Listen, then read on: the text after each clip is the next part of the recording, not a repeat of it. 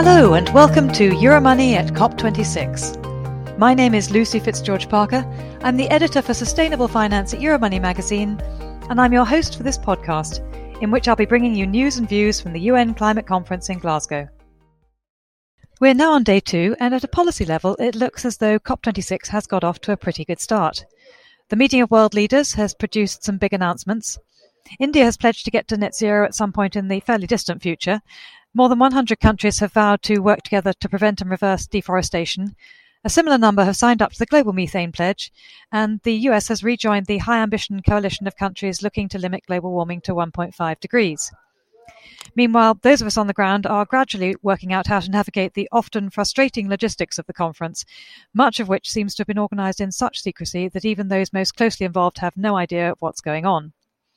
Indeed, after 24 hours of COVID testing, being endlessly redirected around security barriers that run for literally miles, and queuing in the cold for accreditation, it was a very pleasant change to sit down this morning in a beautiful oak-panelled room lined with old leather volumes in the Royal College of Physicians and Surgeons for a chat with Henry Fernandez, Chief Executive of MSCI.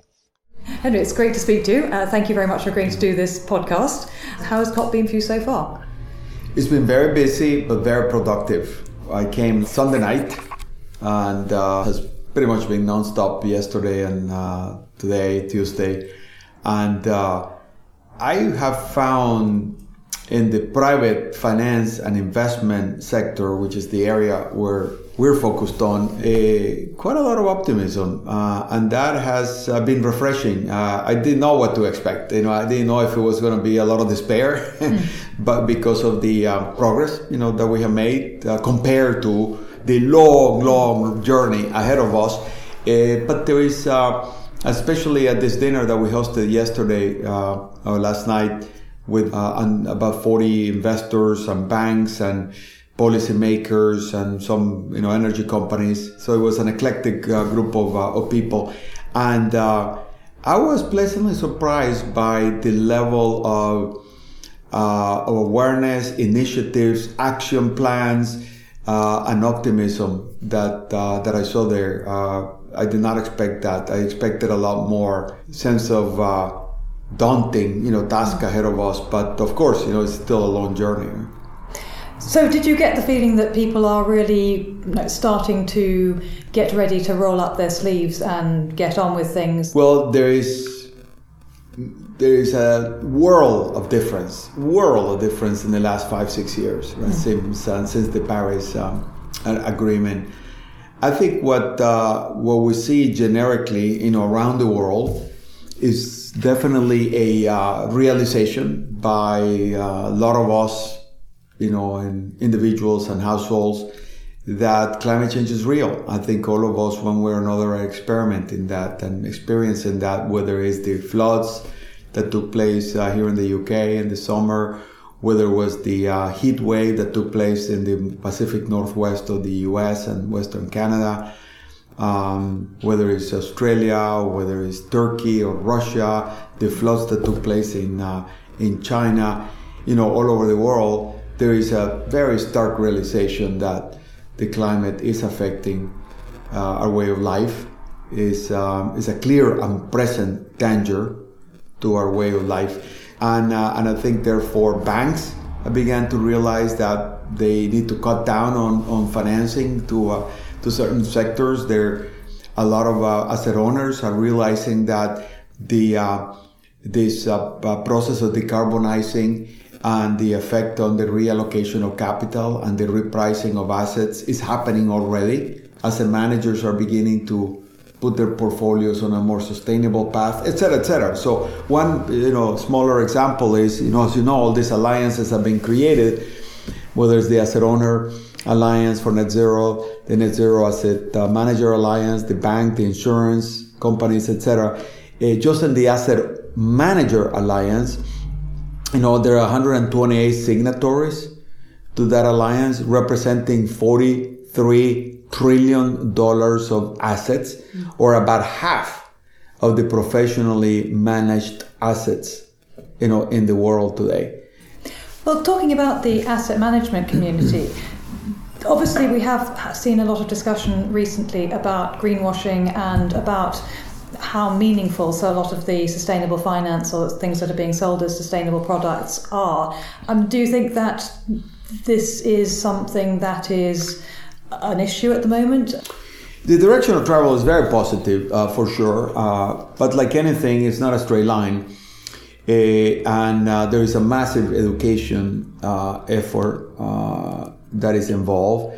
There is also a lot of disclosure, that needs to happen for more clarity of what is it that individuals or institutions are truly buying.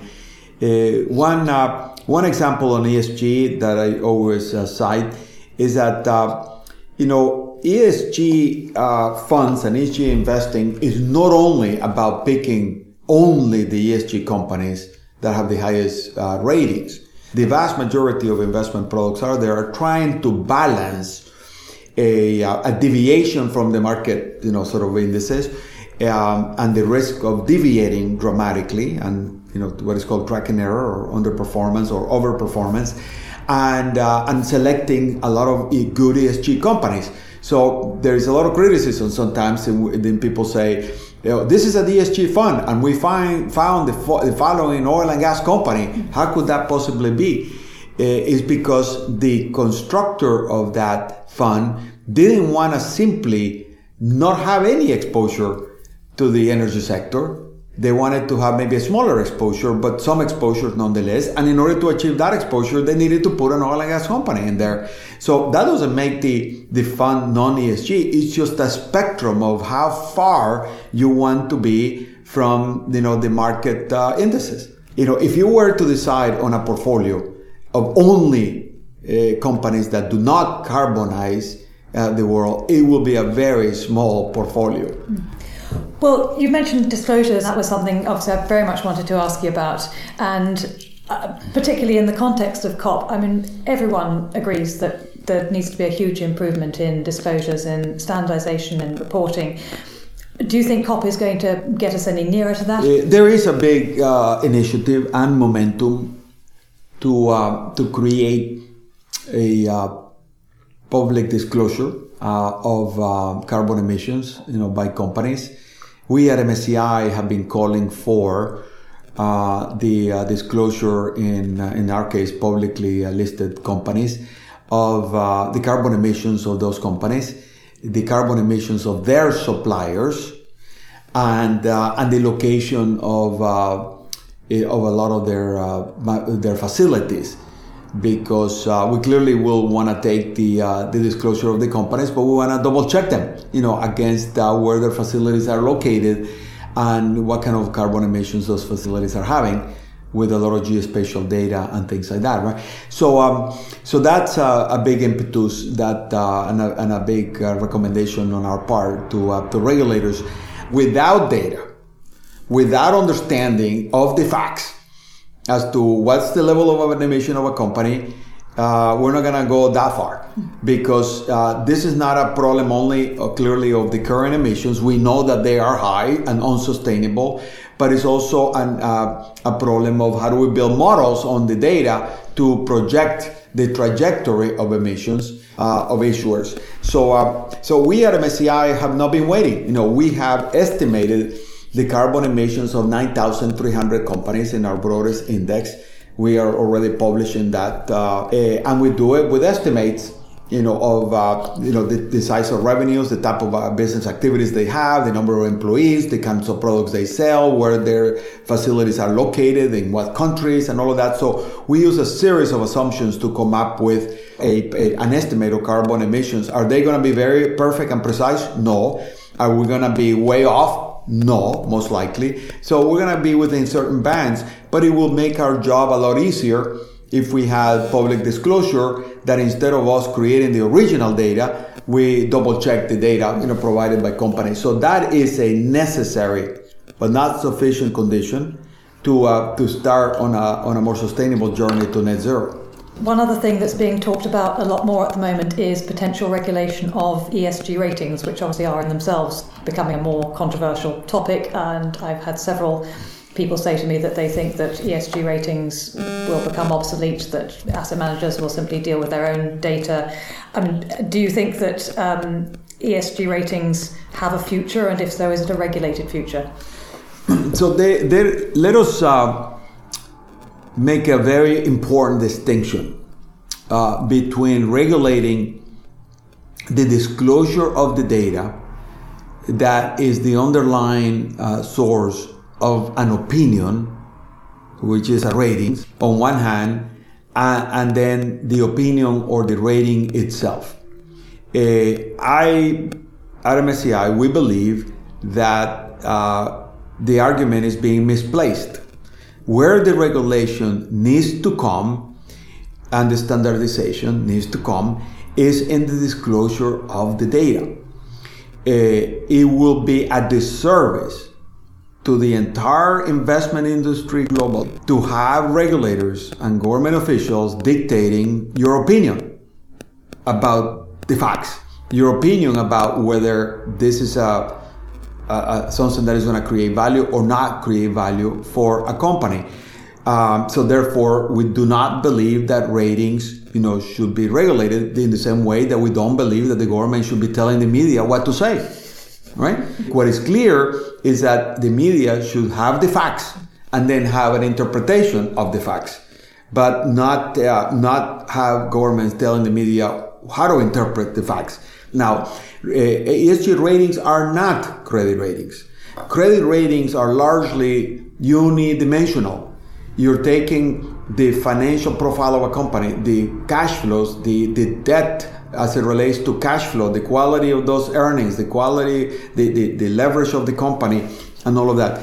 And you're forming an opinion about that. Now, ESG ratings are multifaceted, multivariable. You have governance issues. Within governance, you have a number of issues. You have environmental issues, a lot of environmental issues. You have social issues that are very different social issues. So the question on the opinion or the rating is, do you want to end up putting 20% weight on the governance or 40% weight on the governance? Do you want to put 30% on the environmental or 10% on the environmental or 60% on the environmental, depending on what your judgment is as to what will impact the value of that company and the value of those securities. So it is highly unlikely that ESG ratings are going to converge, like credit ratings, because the underlying variables that we're trying to judge are significant, and people are going to have different views as to how to weight them. And that's perfectly fine, because it creates a very rich environment for asset managers and asset owners to then look at various opinions and decide which one they want to take. Do you think sometimes perhaps people have just been a bit lazy and that they just want one top line number or letter to tell them what to do rather than actually having to dig into things? I don't think it's laziness at all. I think it is that this wave has hit people so fast and so hard that they are looking for ready-made answers. They're looking for quick ways to discern, what is going to have more or less impact, on a company. These are very busy people analyzing already all the financial metrics and business metrics of a company. And on top of that, we're now putting, ESG and climate metrics. These are people that, for example, in the active management industry, in the stock picking, they're under a lot of pressure to perform because, money is flowing out of active management and going into passive management. So they need to outperform the indices. So, and they don't have enough hours in the day. So when you get hit with something like this in a short period of time, they're looking for quick answers. The fact of the matter is that this is a complicated topic.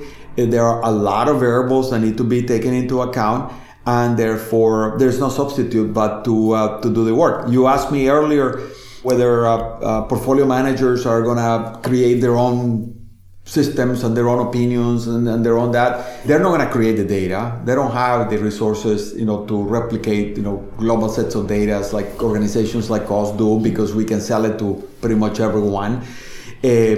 They are not totally going to recreate all the models, but they're going to use those data and those models and then superimpose their judgment, just like they do today with sell-side research. Okay, well, one other question I wanted to ask. We're talking about the proliferation of data, we're talking about the number of companies you cover. Now, I, until about a year ago, was covering emerging markets, was covering Central and Eastern Europe. And I know, for example, that in Central and Eastern Europe, MSCI doesn't cover that many companies, nor do any of the other the big ESG rating companies, ESG data providers. And people are talking more and more about the possibility that emerging markets will be a bit potentially cut off from finance due to this lack of data, the growing data gap between emerging and developed markets. Do you see that as a problem, and is it something you are trying to address? Actually, yes, and I think it's the opposite. I think ESG and climate metrics are more important in emerging markets than they are in developed markets. Because they potentially can represent a higher risk, to the performance of the company. So we know that, governance in companies generally is weaker in emerging markets than it is in developed markets, because developed markets have been at it for a longer period of time. Rules, regulations, pressure points, and the like have been around for a longer period of time. There are a lot more checks and balances and the like. Similarly with environmental, requirements. Similarly with social requirements. There are a lot more pressure points about social issues in countries like France, UK, Germany, America than there are in some emerging markets, in which some of the social issues are hidden or not addressed in terms of equality of opportunities and equality of employment. One case in point is women, right? There are a lot of emerging markets in which women are not a big part of the organized sort of corporate labor market. So therefore, if you think about issues that affect the performance of that company, so think about women, a company in an emerging market that develops itself as a magnet for employment of women is going to have a major source of talent that other companies may not have, and may create a competitive advantage compared to a company in the West. I actually, in our data set, we actually have a large coverage of emerging market in our ESG ratings. Large caps, small caps, large cap, mid caps, and small caps. Actually, it's been one of the most prolific efforts on our part. Clearly, data is not abundant, but it is okay. We typically take more data from third-party sources like environmental agencies, especially in Central and Eastern Europe. One thing that has been a heritage of the Soviet influenced communist regimes in Central and Eastern Europe is their knack for collecting data. They love data. Everything is about, there's always a report for everything. With a stamp on it always. Yeah, yes. with a stamp and the right signature, and if the signature is a little bit beyond the line, then it's not valid anymore. So because of that, knack that they had an historical element, if you are able to navigate through the process of capturing that data, tapping that data, sometimes it's better data than in the developed markets. So we are taking advantage of that and expanding, significantly our coverage of local companies in Central and Eastern Europe and in other emerging markets. Okay, fantastic. Well, I see that we're running out of time, and I said this would be a reasonably short interview. So just one last question. Going back to COP, that's what we're here for. What do you think will be the most likely developments over the next couple of weeks that would be relevant for MSCI? What will you be watching most closely? Well, there are a number of tracks, in COP26. There's the geopolitical track with the heads of states and the pledges by countries and the aid to emerging markets and all of that. We're not in that track, right? We're not in the energy track either, or the natural resource track. Our track is finance, finance and investment, which tomorrow is the finance day. And therefore we're very focused on that.